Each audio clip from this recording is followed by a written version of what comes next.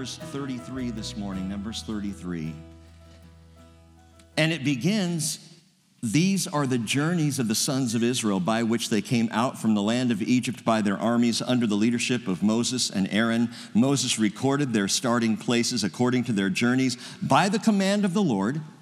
And these are their journeys according to their starting places. Well, Father, as we look at these starting places, I pray that you will speak to us holy truth and help us to recognize, Lord, even if we were to look back over our lives and all the places we've stopped and all the sights we've seen and all the places where we've had difficulties or challenges or trials or blessings or joys or your love and your grace, help us, Lord, in all this to know that you are a faithful God and it is your promise to see us through. We put our faith in that, not in ourselves, Lord, but in you. And I ask this morning, Lord, again, that you'd teach us and bring these truths to light through your word as we simply hear and listen and obey in Jesus' name. Amen. Jesus said in Matthew 11:29, and no, I never tire of quoting this one, "Take my yoke upon you and learn from me, for I am gentle and humble in heart, and you will find rest for your souls."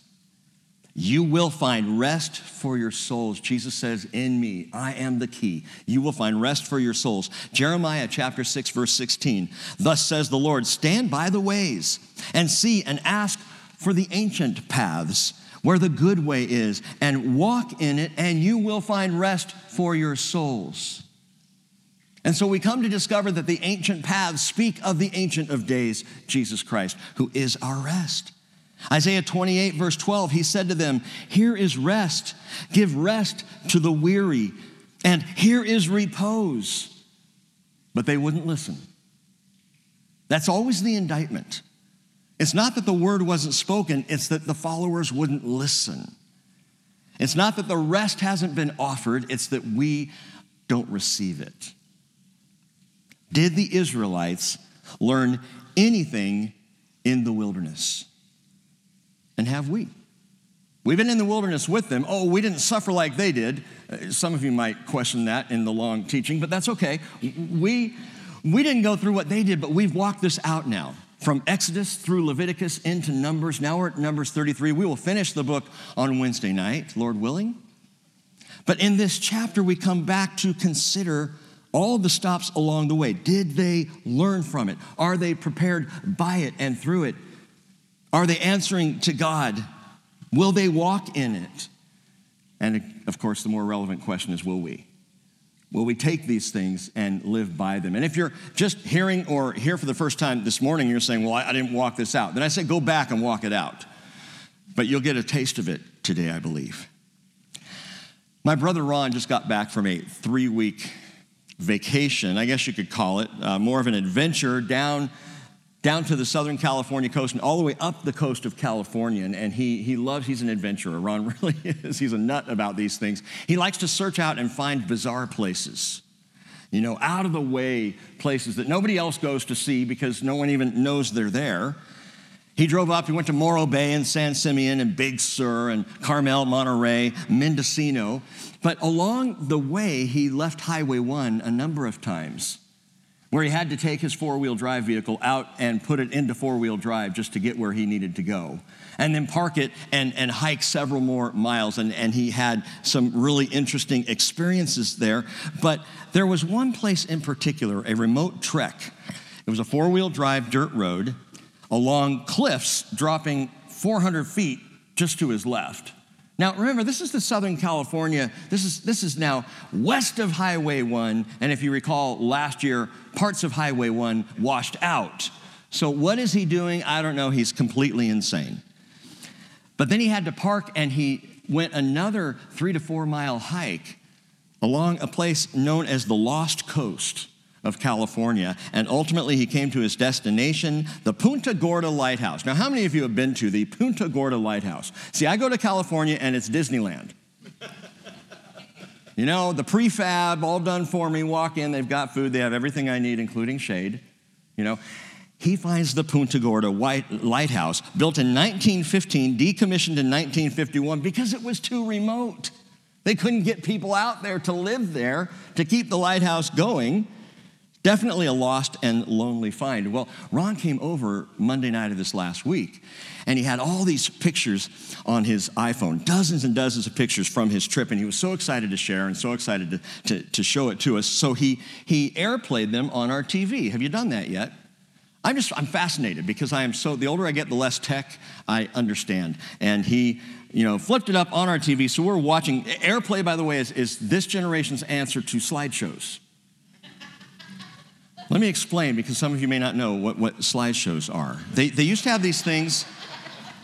It was called film, and it was like a tiny picture, and they put a little cardboard frame around it, and you could drop these little slides in a carousel, not like a carousel and set it on a projector. You know what's funny to me? We started using projectors to project the words from songs in my youth group back in the 90s. We were cutting edge. Anyway, that's the way we used to do it. You ever go to one of those family vacation slideshows where someone says, hey, we're back from the trip, sit down, we got to show you this. And you're like, and you got to suffer through the whole thing. Or mission slideshows, those are fun. You have no idea what they're talking about. Well, anyway, that's Numbers 33. That's a good picture, if you will, of Numbers 33. It is a Kodachrome slideshow of a family journey. Numbers 33 is a travel log. We go through site by site by site across 40 years in the wilderness. 42 campsites are listed here. 18 of them are whereabouts unknown. They're like the Punta Gorda Lighthouse. We have no idea where they were. People have tried to guess and point to a map. Oh, we think it's here, we think it's there. And the truth is, when you consider the journey of the Israelites from Egypt, across the Red Sea, to Mount Horeb, the Mount of God, and then finally up to the plains of Moab, we really don't know the exact trek. I have my suspicions, my guesses of where they actually crossed the Red Sea, how that worked. There are so many ideas out there, and we don't know because there are a number of places that simply are no longer known. But I'll tell you what, these were known to Moses. These were known to the people of Israel. And they would be able to look back over this list of stops. At least this generation of Israel, they could look back and they could see these stops, and they would be memory devices. We're told here in verse 2 that Moses wrote down in this travel log. The word recorded in verse 2. Yiktob, Moses recorded, he wrote down the whole thing. This is his journal. This is Moses saying, we went here, and then we went here, and then we went here. And the Lord commanded him to do it. Has God ever commanded you to keep a journal? It's not a bad idea. Actually can be really helpful for faith because you can look and see where you've been and what you've done. And I could have gone that direction this morning, but we're going to stay on track here. Understand this, verse 2 is one of 2 times that specifically here have so far ascribed the text to Moses. Until we get into Deuteronomy, we see Exodus 17:14, the Lord said to Moses, write this in a book as a memorial and recite it to Joshua, that I will utterly blot out the memory of Amalek from under heaven. Exodus 17:14, maybe the earliest recorded journal writing in history. And then here in Numbers 33, verse 2, Moses wrote down, recorded their starting places according to their journeys. So we have a sense, we know, okay, Moses is the scribe of Torah. The higher critics, the newer critics, go after that. They try to say, no, there's no way Moses could have written it. The Torah is compiled of several different documents, all pulled together by some guy writing at a later date, and I completely disagree. Jesus himself said in Luke 16:31, if they do not listen to Moses and the prophets, they will not be persuaded, even if someone rises from the dead. As far back as we know, Jewish tradition calls Torah Moses, the books of Moses. And Jesus ascribed it to Moses. Anyway, my brother found that old lighthouse by reading travel journals. He never would have known it was there. I never knew it was there. And a lot of the stops that he found by going online and finding people's travel journals, those who have traveled up and down the California coast. You could say those travel journals helped him find his way, and that's the great thing about travel logs. You don't have to know the way. You just have to know that someone knows the way. And follow what the log says. You don't have to stress about where you're going or how to get there because someone else has already gone there. Just follow the map. And so again, for Moses, as he writes this down, every site listed in this chapter would be connected to a memory, to an experience. But it's far more than that. For you and for me this morning, it is a trail of teaching. This journey of the Israelites. And there are touch points of faith throughout this chapter. So I'm going to give you a few. I'm going to try and draw out some truth principles, truths from the travel log this morning. And I'm sure there are many more. And if you come up with one, that's fantastic. Keep thinking it through. I love when people come up to me after teaching. They say, you had 7 points, but really there's an 8th. And they tell me what the point is. And I'm like, why did you tell me that now? Tell me before I start teaching so we can all hear. But there's a lot that you can draw out. But let's review this journey before we finish out Numbers. Verse 3, they journey from Ramses. Remember Ramses? It's in Egypt. In the first month, on the 15th day of the first month, on the next day after the Passover, the sons of Israel started out boldly in the sight of all the Egyptians, while the Egyptians were burying their firstborn, whom the Lord had struck down among them. The Lord had also executed judgments on their gods. Ramses means child of the sun god of Egypt, Ra. And so Ramses is child of the sun. And by the way, I'll give you the meaning of every single one of these places as we go through here. And you might want to just jot them to the side. You don't have to. It's not that big a deal. But I want to point some things out by these interesting names that we see throughout the chapter. But we know that 10 plagues took place. We know the death of the firstborn and the plundering of Egypt. And yes, the Israelites went boldly where no one had gone before. Boldly in the sight of all Egypt. I mean, this was mighty Egypt. Egypt and the Hittites were the two greatest world powers of the day. And the Israelites marched right out of there, the Bible says, boldly. Why? Because God went before them.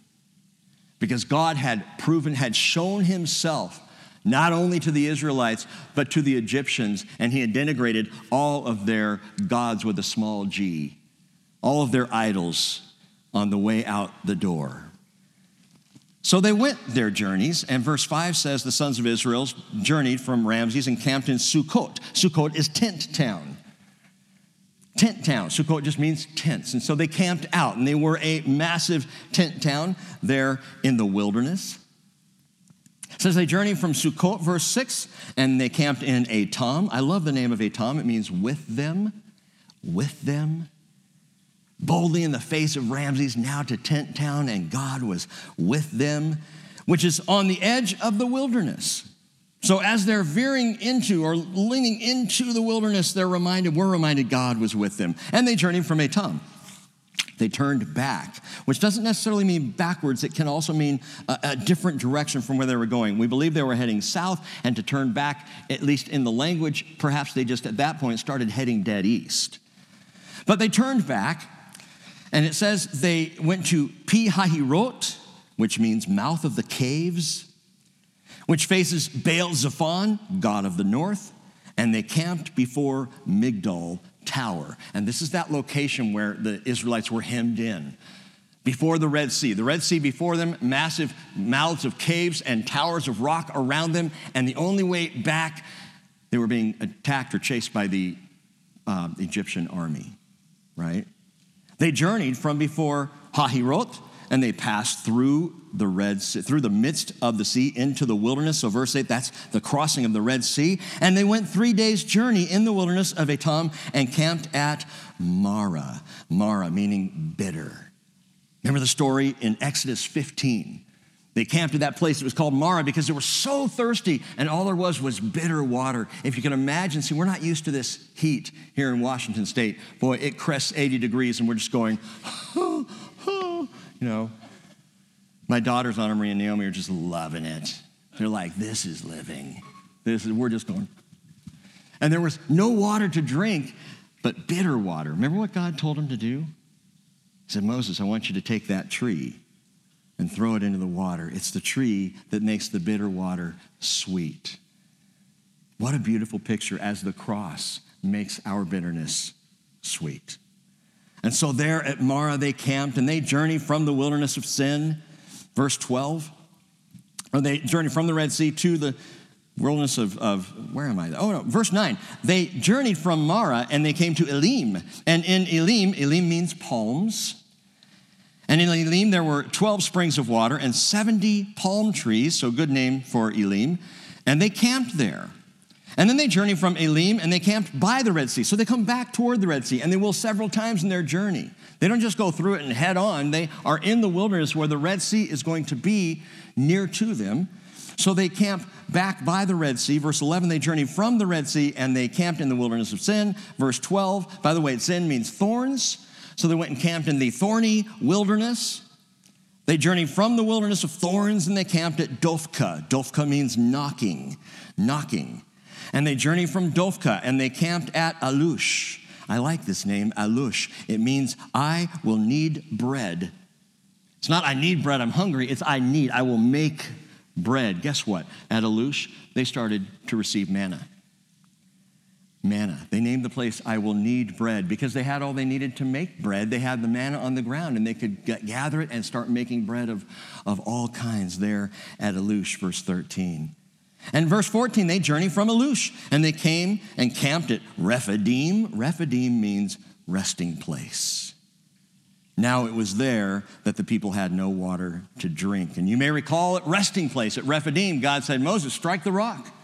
These people need a place to rest, and they need water, and I've given them bread, and now the rock must be struck so the water can flow. And so he struck the rock. In the same way, Christ the rock was struck at Calvary, and living water flows.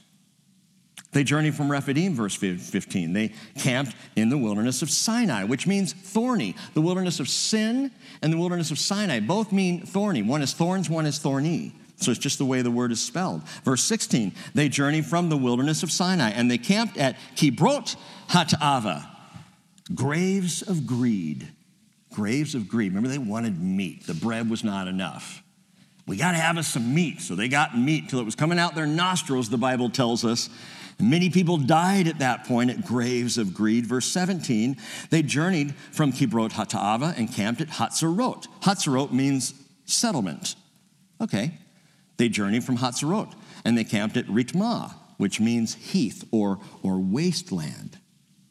And they journeyed from Ritmah, and they camped at Ramon Perez, which means pomegranate of the breach. So clearly somebody found a pomegranate tree there somewhere. Pomegranate of the breach, and they journeyed from there, and they camped at Libnah, verse 20. That means pavement of the poplars. They journeyed from Libnah, and they camped at Risa, which means ruin. They journeyed from ruin, and they camped at Kehelathah, which means assembly. And they journeyed from Kehelathah, and they camped at Mount Shapher, beauty. Oh, that's a beautiful mountain. So they just called the place Beauty. And they journeyed from Mount Shapher, and they camped at Haradah, which means fear. They journeyed from Haradah, and they camped at Machalot, which means great assembly. They journeyed from Machalot, and they camped at Tahat, which means station. They journeyed from Tahat and camped at Terah, stopping place. They journeyed from stopping place, and they camped, verse 28, at Mithkah, which means sweetness. They journeyed from Mithkah, and they camped at Hashmonah, fatness. They journeyed from fatness, and they camped at Maserot, which means bonds. And they journeyed from Maserot, and they camped at Bene Yakan, which means sons of twisting. Interesting. They journeyed from the sons of twisting, and they camped. And by the way, Bene Yakan, it could be something as simple as the acacia trees that were all twisted in the wilderness. They went, oh, that's like sons of twisting. And so they named it that. And they moved from there, journeyed from there and camped at Hor Hagidgad, which means cavern of Gidgad. It is. Nobody has any idea. They journeyed from Hor Hagidgad, and they camped at Yotbatah, which means pleasantness. They journeyed from pleasantness and camped at Abronah, passage. They journeyed from Abronah and camped at Etzion Geber, which means, really cool, it means backbone of a strong man. Backbone of a strong man. Backbone of the mighty, you might say. Etzion Geber, note this in your Bibles, has a different name today. It's Elat. Elat. If you've traveled to Israel, you know that is the southernmost city in Israel. It is right at the tip of the Red Sea. And what's interesting about the name, backbone of a mighty one, backbone of a strong man, is you could say that's really right at the tailbone of the nation of Israel. So it's an interesting name to call it backbone of a strong man. Etzion Geber or Elat today. Verse 36, they journeyed from Etzion Geber and they camped in the wilderness of Zin. That is Kadesh. And Kadesh, you know, means holy. Kadesh Barnea is the holy desert of a fugitive. But Kadesh by itself, Kadesh, in the Hebrew language is holy. So some truths from a travel log. Some things to jot down and note. Number one, it is always a journey from Egypt to holiness. It is always a journey from Egypt to the place where one is actually holy. From Ramses to Kadesh, it's always a journey. Now, some of you know this, and maybe it's kind of an obvious, but it is always a journey from the world to the place of the sanctified. And the reason I mention this is we have to remember God alone is holy. God's the only one who is intrinsically, by nature, holy. He just is holy. He's always been holy. He is holy now. He always will be holy. That's who God is. You are not. I am not by nature holy. My nature is a sin nature. And I have to journey from where I am to get to where holiness is. It is the work of sanctification along the path of our lives. Now, again, that's not news to most of you. But I bring it up because I wonder, why are we still surprised when we have not yet arrived? Why are we surprised when we haven't arrived? Why do we shake our fists at ourselves? Why do we look at ourselves and go, come on, man. You were doing so well, and now you're doing so horribly. Why does this surprise us? It is a journey to holiness. It's like Paul crying out, wretched man that I am, who will set me free from this body of death?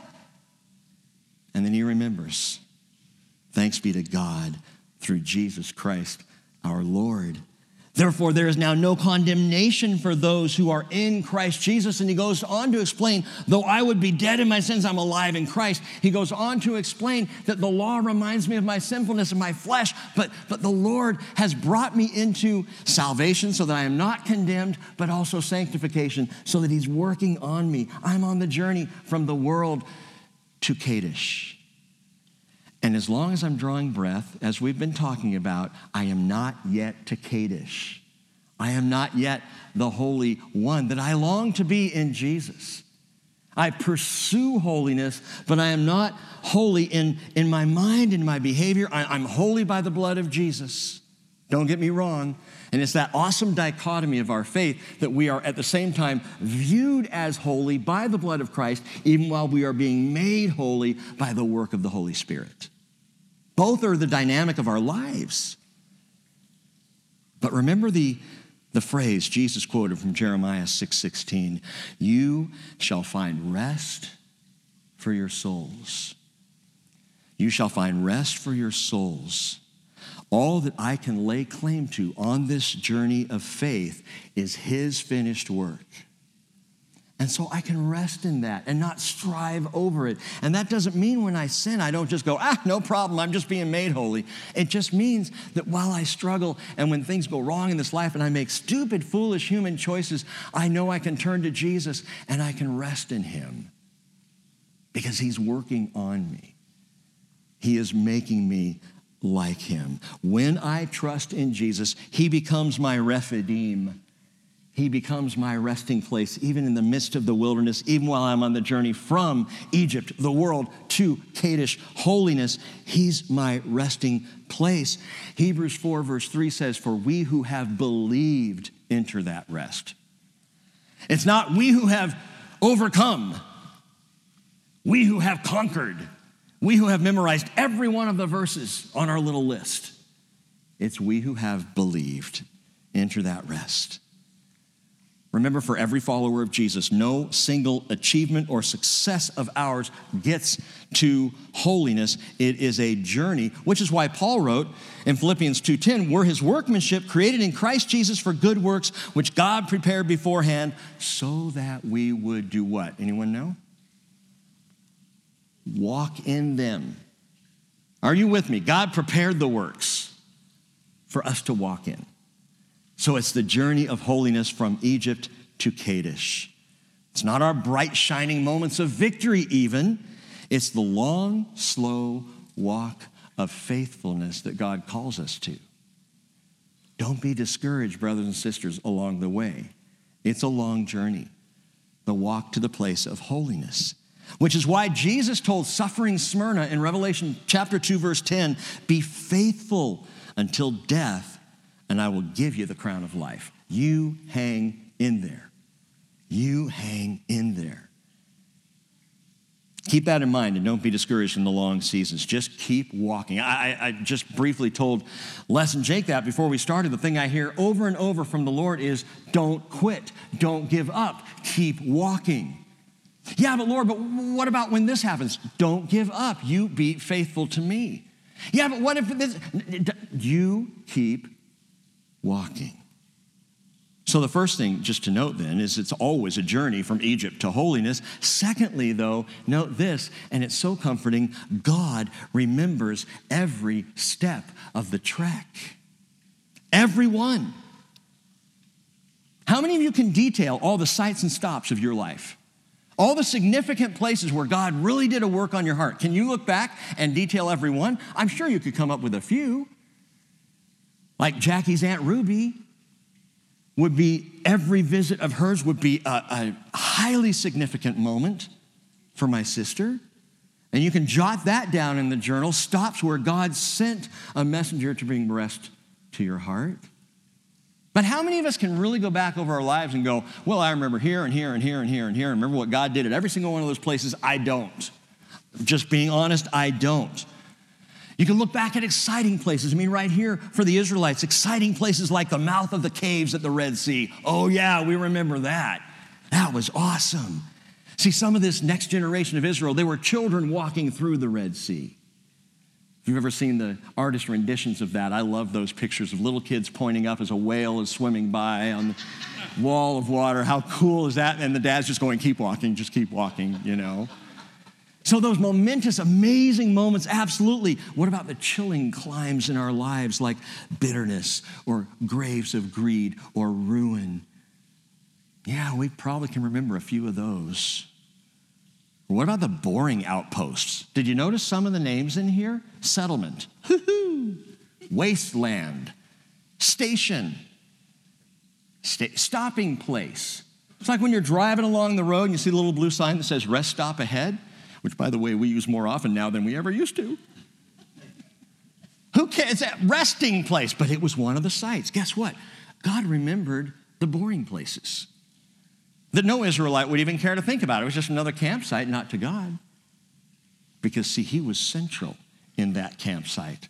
His spirit rested in that campsite. His glory was in the midst of resting place or station or settlement. He was still there. And I'm talking about those times in our lives where we don't even think about God being present because it's just so boring. Nothing's happening. He's there. He's there. He remembers them all. Every step of the trek, he is patiently present. Think about it this way. Look at the biblical Bible log. This whole thing is a Bible log, by the way. It's a travel log. A travel log from start to finish, and it starts Genesis 1:1. In the beginning, God created the heavens and the earth. He was there. And then the very middle verse of Scripture, Psalm 118, verse 8, it is better to take refuge in the Lord than to trust in man. He's right there. And then you get to the very end of the Scriptures. Yes, I am coming quickly, Revelation 22, verse 20. Amen, come Lord Jesus. The grace of the Lord Jesus be with all. Amen. He was there at the beginning. He's right there in the middle. He's there at the end. This is a travel log. A journal for our journey to remind us that every step of the way, even in the midst of 2 Chronicles where we're reading names and going, why is this important? He's right there. By the way, I'll just take this moment to say if it's in this travel log, it's important. If it's here in the scriptures, there's a reason God put it here, which is why we are intent in moving through the Bible. It began with him. Trust flows through him. It will end with him. He never loses track of where you've been. I love that. He knows every stopping place. He knows, by the way, every failure as well, all the mistakes and crashes and burns and problems of my life and my journey. He's aware of that. He was there through that, and he's still here with me. I don't get it. But God is present. He knows where you've been, where you are, and where you are going. Listen to this. This is Ezekiel chapter 34, verse 11. Thus says the Lord God, behold, I myself will search out for my sheep and seek them out. As a shepherd cares for his herd in the day when he is among his scattered sheep, so I will care for my sheep. And I will deliver them from all the places to which they were scattered on a cloudy and gloomy day. And I will bring them out from the peoples and gather them from the countries and bring them to their own land. I will feed them on the mountains of Israel by the streams and in all the inhabited places of the land. I will feed them in a good pasture, and their grazing ground will be on the mountain heights of Israel. And there they will lie down on good grazing ground and feed in rich pasture on the mountains of Israel. I will feed my flock, and I will lead them to rest, declares the Lord God. And while he's saying these very things through the prophet Ezekiel, Ezekiel is prophesying from Babylon. They're not even in the land. They're cast out from the land. The land is destroyed. The temple is nothing but ashes, and Ezekiel is teaching this from Babylon. God knows what he's doing. He's there for every step of the journey. Ashley, in his commentary, said, the motif of the journey of life is a powerful one in the Bible, and it is helpful at all points throughout the journey, but especially toward its end to look back and reflect. By the way, that's where we are. Here at the end of our journey, we can look back and reflect. We open the Word to look back and reflect and to receive these touch points of faith that then encourage our faith not to stop walking until we arrive at the final destination.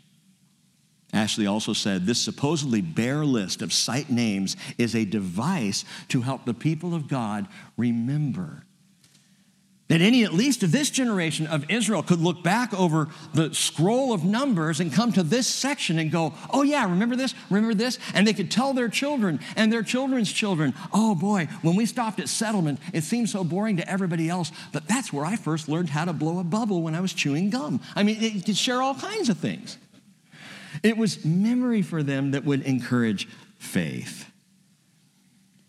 God remembers every step of the trek, but I'm going to add one to that, to this whole idea of God helping the people remember. He also has all of this to help the people forget. What? Listen, God, for all his all-knowing, all-powerful, absolutely perfect memory, God is also, can I say this? Forgetful. He's forgetful. Not like you and me. When I see one of you in the foyer and you say, hey, Rick, and I go, hey, you. You don't know my name, do you? Sure I do. Partner? God is forgetful in a very special way. He is forgetful of things forgiven.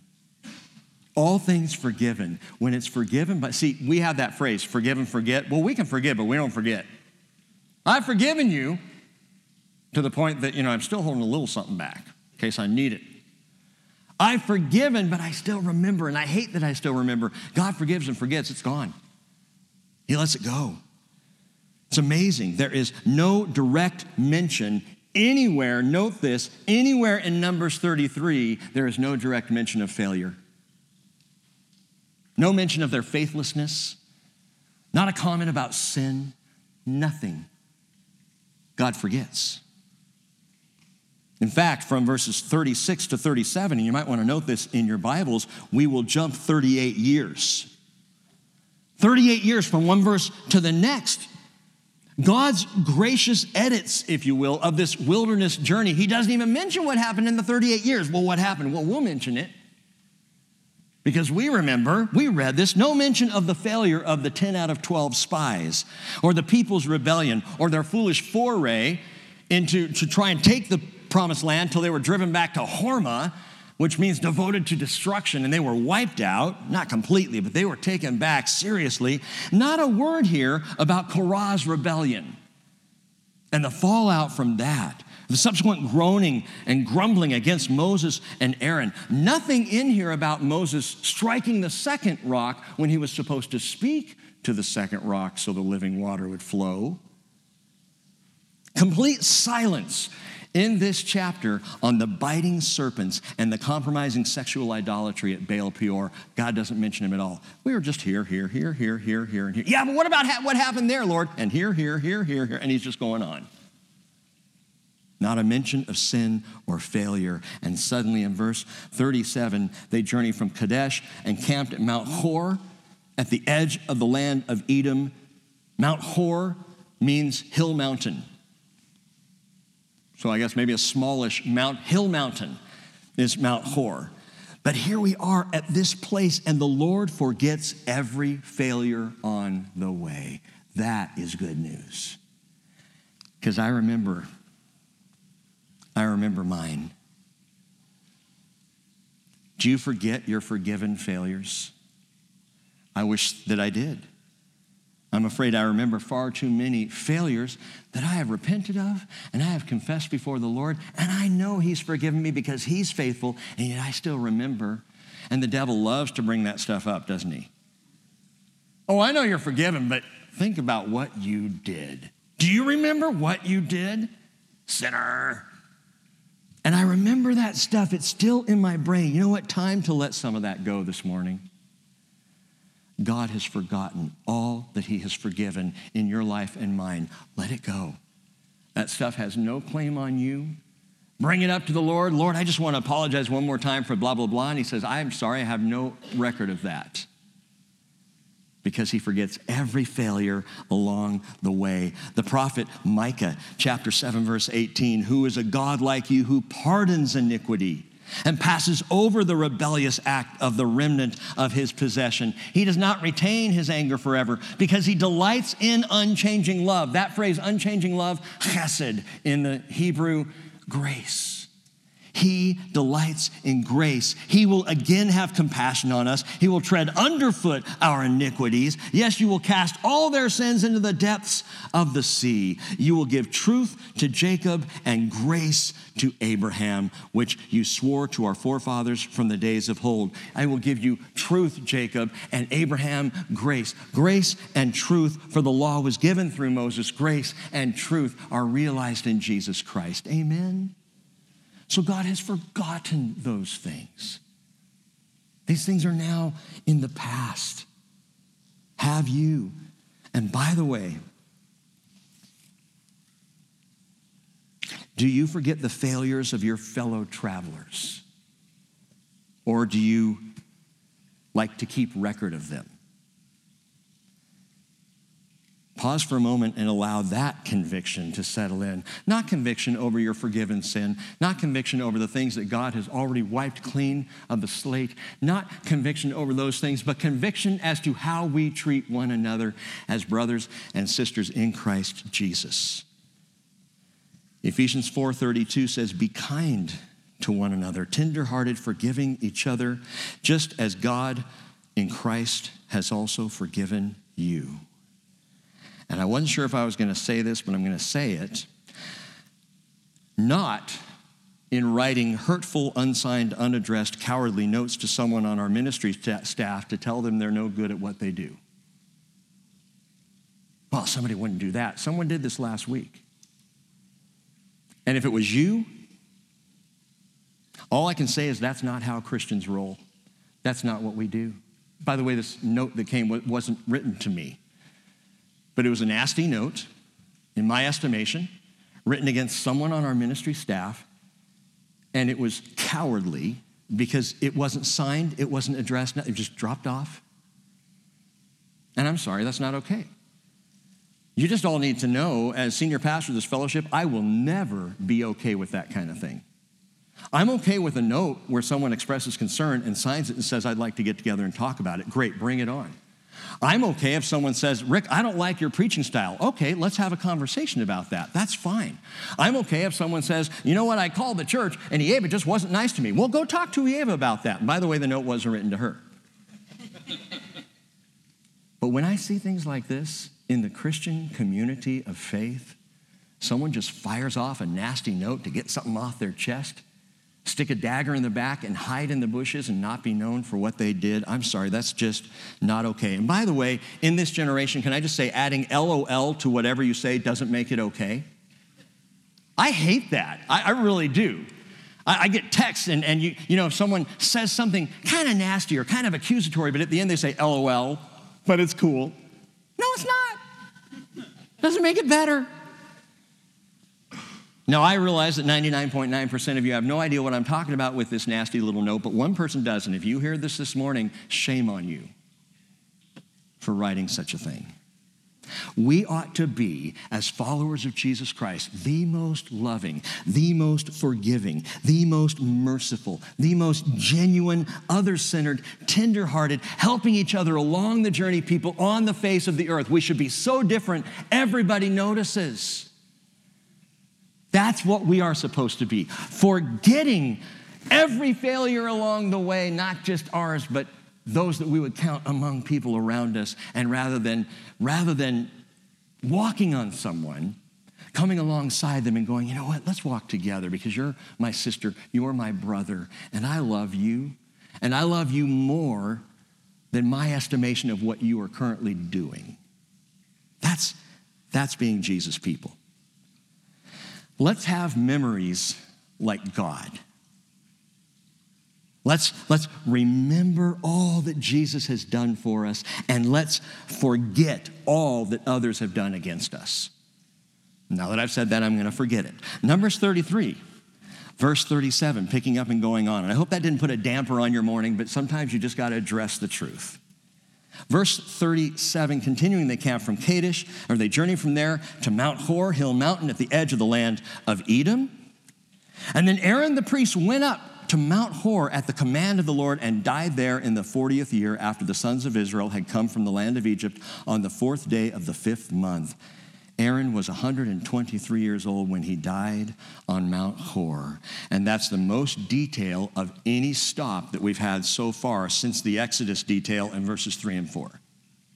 So we have the leaving in boldness from Egypt, the exiting of that land, and then we have sight, all the way till we get to right here, and Moses pauses to recognize Aaron's death. A few months later, after Aaron died, we find Moses, I believe, missing his brother. Pausing and recognizing, though every other stop is just a bullet point, on this one, he has to pause and recognize Aaron. He loved Aaron. Think about that. Sometimes these biblical characters are so two-dimensional, we don't think about this. Moses loved Aaron. He had just lost his brother. In that same year, he lost his sister, Miriam. And even the mention of Aaron here is interesting to me because I think for Moses, the loss would have been profound. He didn't just lose a high priest. He didn't just lose a companion in travel. He lost his brother. And he pauses and recognizes it. Here's a tender truth from the travel log, and you might want to jot this down. And I think I've given you 3 so far, so this would be number 4. Grief is graciously expected on the journey. Grief is expected. That's important to note. Remember back at the head of the 40th year of the journey, Numbers 20, verse 29, when all the congregation saw that Aaron had died, all the house of Israel wept for Aaron 30 days. That's what you do, and that is good to do. When there's grief on the journey and loss, all travel goes full stop, and God recognizes the need. You don't just keep plowing on. Oh, well, we lost one, but we're going. No, you stop, and you grieve. We often talk about, around here, the certainty of death. We all know it's going to happen. The statistics are all in. And we talk about the joy of the kingdom, and we talk about looking forward to life after death or after the rapture, should we be called. But listen, grieving our losses in this world is a graciously expected thing. God gave us opportunity, gave us the emotion, the heart to grieve our losses. Why? Because it's a loss of relationship. God doesn't say, grieve that old dresser when it finally breaks. God doesn't say, grieve the car when you have to send it out to pasture, you know? He doesn't say, grieve those favorite tennis shoes or that favorite t-shirt that your wife finally says, enough already, throw it away. He says, grieve each other. You'll lose a loved one, you pause, and you grieve. And that's part of the journey. And this is so important to know. Here's the best comfort I can give you in loss. God gets it. God understands. And not just as a divine being who obviously knows everything. God understands firsthand the sorrow of our temporary human losses. John 11:35, Jesus wept. Jesus wept. Sadly, we use that verse kind of as a little bit of a joke about the most simple verse in the Bible to memorize. Jesus wept. That's the one Christopher wanted. I mentioned last week. Give me an easy verse, Dad. Let me do something like Jesus wept. Listen, it's a simple little verse, but it is so incredibly profound. Jesus, when Jesus wept, knew he was about to raise Lazarus from the dead. He knew it was imminent. That's why he left. That's why he came late to the funeral, 4 days late, so that God could be glorified in the resurrection of Lazarus. He knew what he was coming to do. He's standing there ready to resurrect Lazarus, and Jesus wept in that moment. Why? John 11:33 says, when Jesus therefore saw Mary's weeping and the Jews who came with her also weeping, he was deeply moved in spirit and was troubled. See, he adored Mary. And he loved Martha.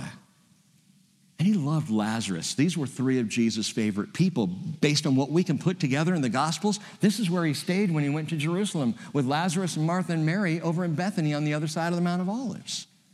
These were his compadres, his friends, people that he could just relax around and be with, and he loved them all. And now one is gone, and the two sisters are weeping, and all the friends. No doubt there were others there, Jewish people who were friends of Jesus that he knew from Bethany, and they're all weeping. Everybody's upset. It moves Jesus, and we see him weeping. But I believe that the grief was all too personal for Jesus himself as well. John 11:36, the Jews were saying, see how he loved him.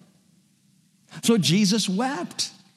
Not because he didn't know what he was about to do, not because Lazarus was dead and gone forever. He wept because Jesus had a heart.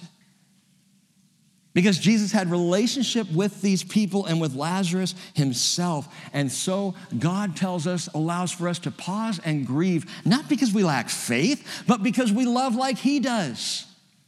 That grief is an outpouring and a showing of our love. If we don't grieve, where's the love?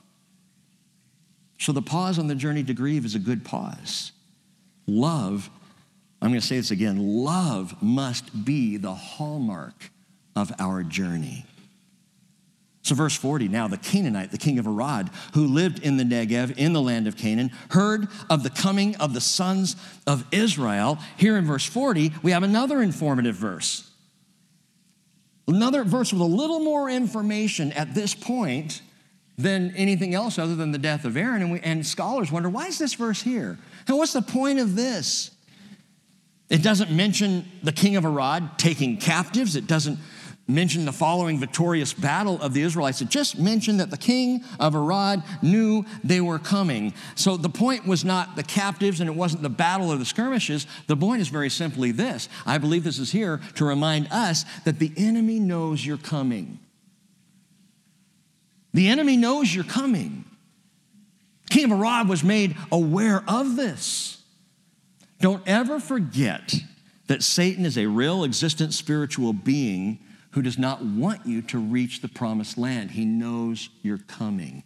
This was especially poignant to me this week yesterday, when we got the letter in the mail saying we were good to go, set up a court date, and we're on our way to Ghana, and I realized the devil's not done trying to stop this thing. I've never seen him work harder in my life to stop something than the adoption of Christopher.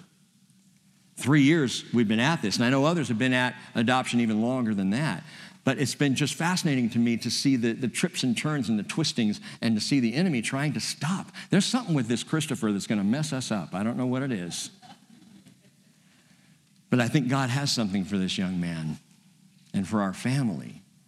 So yesterday we got the letter and I'm like, yeah, this is great. And then I was looking over my sermon notes, enemy knows you're coming. And I'm like, oh, he knows. He couldn't beat us with bureaucracy, so he knows we're coming. And so I've just been praying, Lord, go before us. Go before us, prepare the way, protect us, provide for us, get us there and get us home. I just want to be home. Lord, go before us because the enemy knows you're coming. And that's a little different statement, I think, that a lot of times we say the enemy's fighting against you or the enemy's prowling around seeking to, those he can devour and all of that. This is just, he's aware that you're on your way. He knows you're right around the bend, and he does not want you to see the promises of God. He doesn't want to see that fulfilled in your life. He sees you coming, so he'll tempt you. He will lie to you. He will oppress you. He will detour you. He'll steal from you. He will kill the things that matter to you. He'll destroy what you've built. All of this to discourage you and discourage me in the long, hot wilderness so that we'll give up. Or like Reuben, Gad, and the half-tribe of Manasseh will settle for the here and now. That's all he wants. That's all he wants. Just settle, back off, stop your march. Don't head into the promises. And so the Bible says, do not give the devil an opportunity. Ephesians 4:27. Or Ephesians 6:11, put on the full armor of God so that you will be able to stand firm against the schemes of the devil. Or 2 Corinthians chapter 2, verse 11, so that no advantage would be taken of us by Satan, for we are not ignorant of his schemes. The king of Arad saw Israel coming, and he schemed to catch them off guard. He attacked them unwitting. They weren't ready for the attack. See, he knew they were coming. They didn't know he knew they were coming. So he attacks, and he takes several of them captive. And in fact, back in chapter 21, verse 2, after the attack and several Israelites were taken captive, Israel made a vow to the Lord and said, if you will indeed deliver this people into my hand, then I will utterly destroy their cities. And the Lord heard the voice of Israel and delivered up the Canaanites, and they utterly destroyed them in their cities. Thus the name of that place is called Hormah, which is devoted to destruction. Which is interesting because when the people tried to fight on their own, they ended up Hormah, destroyed. But when they cried out to the Lord and said, Lord, go before us. Lord, look at what's happened. We devote ourselves to you. Then they destroyed the enemy. But the enemy knows you're coming. And I believe Numbers 33, verse 40 is here to remind God's people of that truth. So that, since we know he knows we're coming, that we can know he knows we're coming. And the Bible then says, therefore, submit to God. James 4:7, resist the devil and he will flee from you. Resist. Stand up. Fight back. 1 Peter 5:8, be sober. Be on the alert. Your adversary, the devil, prowls around like a roaring lion, seeking someone to devour. But we can now add to that, seeking someone to devour, and he knows you're coming. So what do? Resist him. 1 Peter 5:9, firm in the faith, knowing that the same experiences of suffering are being accomplished by your brethren who are in the world. And by the way, let me just say this to the church in general and to our fellowship. Tolerance of sin is not resistance. Saying that's okay, that's not resisting the devil, that's inviting his work. Agreeing with our culture in the immorality that is so pervasive today, that is not standing up. Permissiveness is not perseverance. We draw a line in the sand and we say, no farther. We will not accept that as okay. We will not agree with that. We will not tolerate that kind of shameful immorality that is abhorrent to our God. Resist, push back, don't cave in. Verse 41, and then they journeyed from Mount Hor and camped at Zalmunna, which means shady place.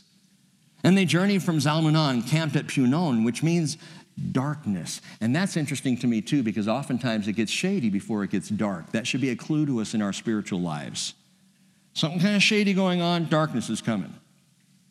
Don't go that way. They journeyed from Punon and they camped at Obot, which means water skins. They journeyed from Obot and they camped at Aye Abarim at the border of Moab. Aye Abarim means, listen, ruins of the regions beyond. Ruins of the regions beyond. And that's significant, geographically as well as spiritually. Listen to this. Ruins of the region beyond what? Beyond the mountains. Aye Abarim, Aye is ruins, Abarim is regions beyond.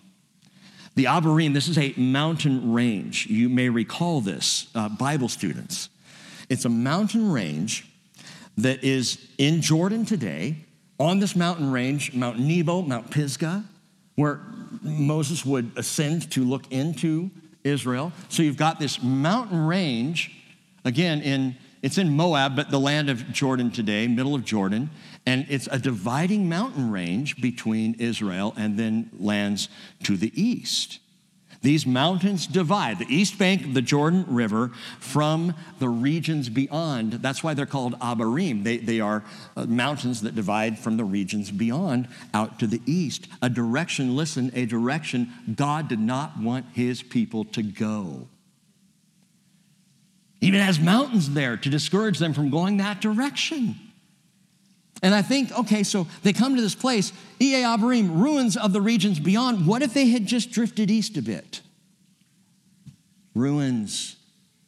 What if they had wandered that direction instead of west into the land of promise? What if they said, hey, wait a minute, our forefather Abram came from Ur of the Chaldees, let's go there. We really want to get back to Abram's inheritance. Let's go back to where he originally came from, Ur of the Chaldeans. The Chaldeans, Babylon. What if Israel had come to Aye Abarim and said, hey, let's head east, young man. Wonder what's on the other side of the mountain. Wonder what's over there. I think I'll go that way. Even though God's saying, don't go that way. What if they had? And it's very simple to answer that. I think number 6, if you're keeping track, wandering away from the promises is ruinous. It's ruinous. Ruins of the regions beyond. Israel will only go this direction one time. You realize that? They're only going to head east one time when they're taken into Babylonian captivity.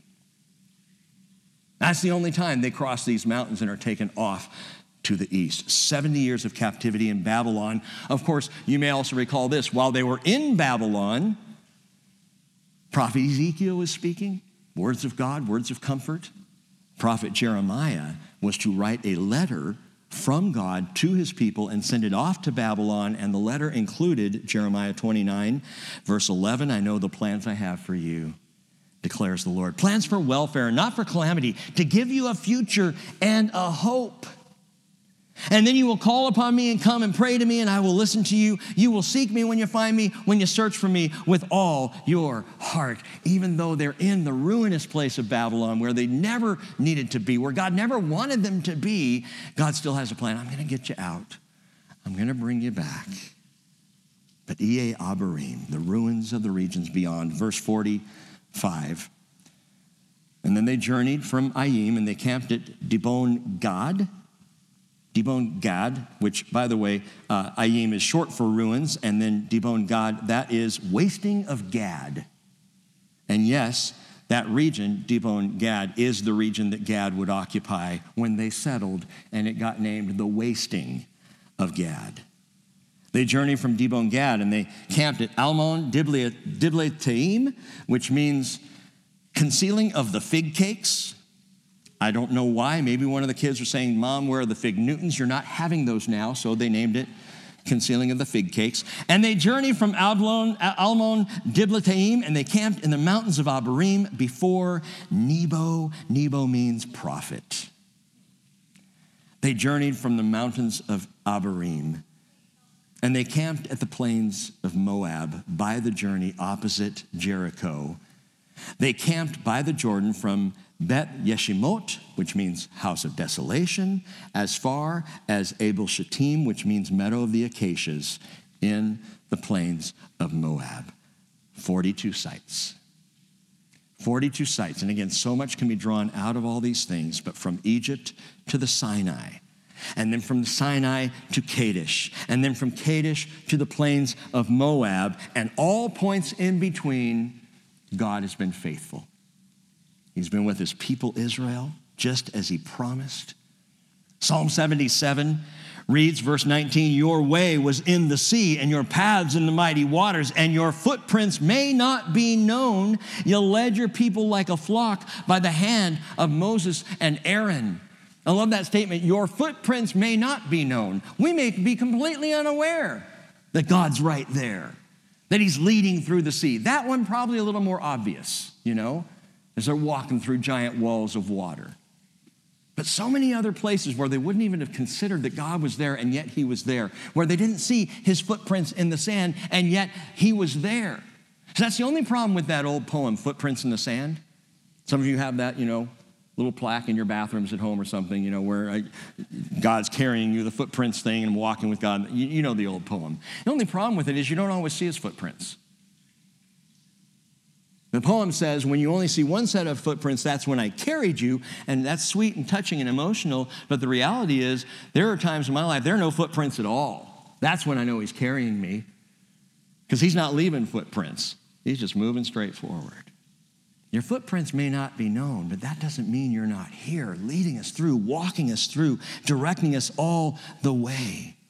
This is the travel log of Israel. And more truths, again, are apparent here that I encourage you to search out on your own. But one last thing. Note this as we close, verse 50.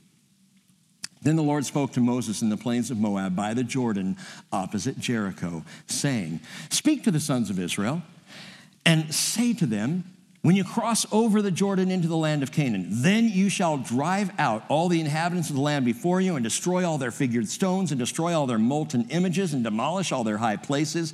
And you shall take possession of the land and live in it, for I have given the land to you to possess it. You shall inherit the land by lot according to your families. To the larger you shall give more inheritance, and to the smaller you shall give less inheritance. Wherever the lot falls to anyone, that shall be his. You shall inherit according to the tribes of your fathers. Note that. When you, he says, then you.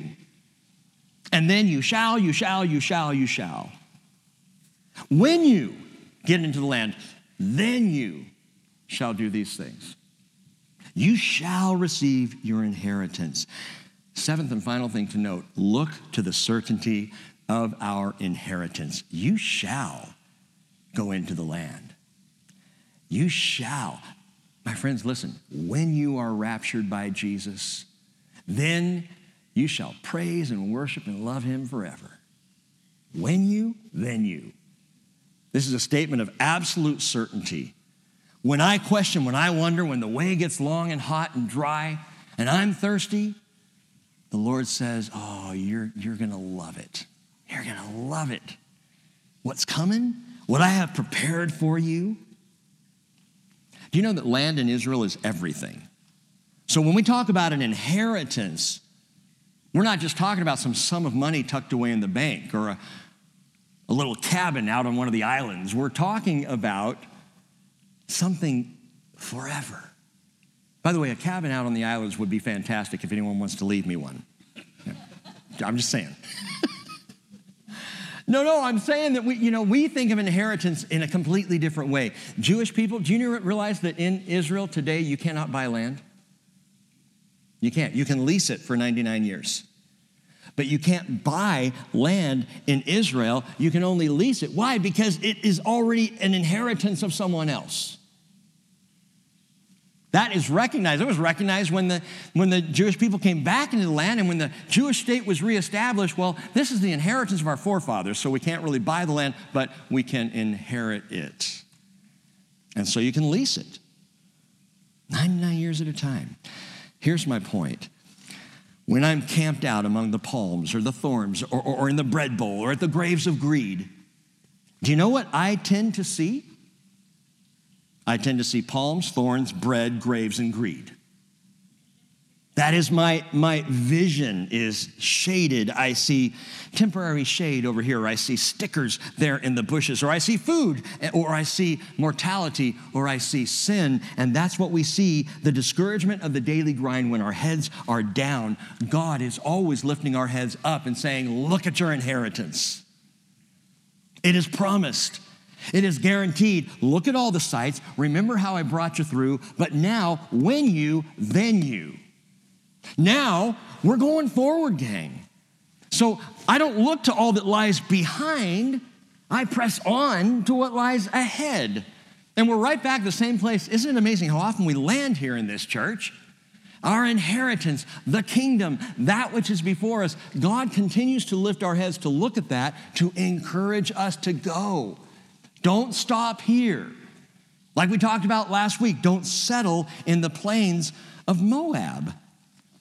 Peter said, blessed be the God and Father of our Lord Jesus Christ, 1 Peter chapter 1, verse 3, who according to his great mercy has caused us to be born again to a living hope through the resurrection of Jesus Christ from the dead. That's wonderful. That's fantastic. Why, Peter?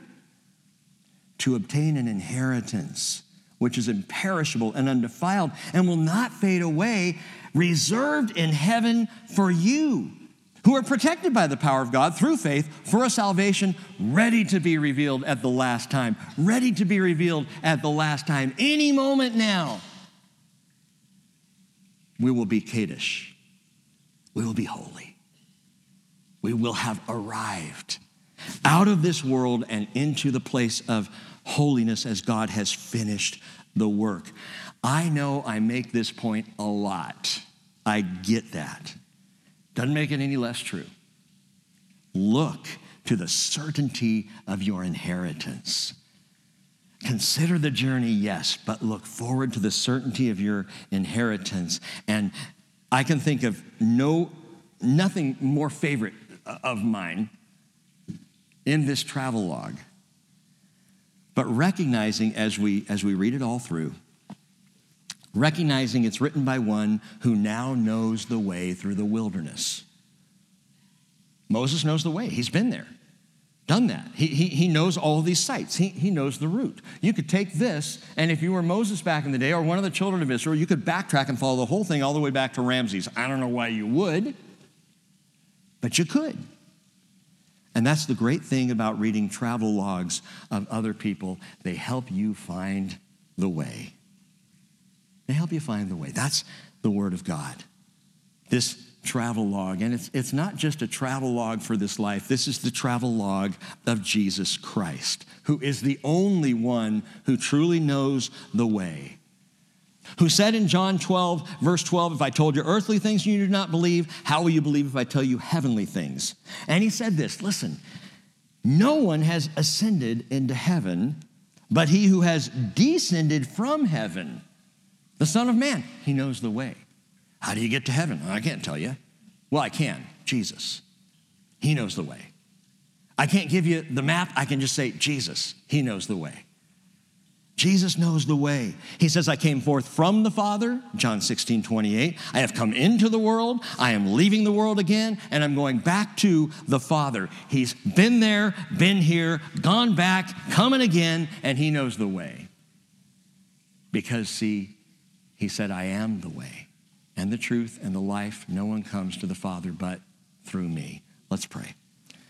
Father, thank you so much for taking us through this journey. 40 years in an hour, pretty good. Thank you, Lord, for revealing truth to us in these words. And I ask that you will encourage faith this morning. Remind us of the things that we have learned, Lord, and draw our attention to our Lord Jesus and to our calling home and to our great inheritance that you have determined for us. Father, with Israel, for the smaller tribes, they got a smaller inheritance. For the larger tribes, they got a larger inheritance. And I pray, Father, you'll give us the faith for a large inheritance. The faith to do whatever it is you've called us to do in this world and not to give up and not to weary in the journey. But Lord, as we come close, oh Lord, may we have a heightened anticipation and a greater excitement But more than any of that, I want to ask, Lord, that we would have a deeper love for you and for one another than we have ever had before. That in these last days, our love would not wane, it would increase dramatically so that we might truly be the people of God. In Jesus' name, amen.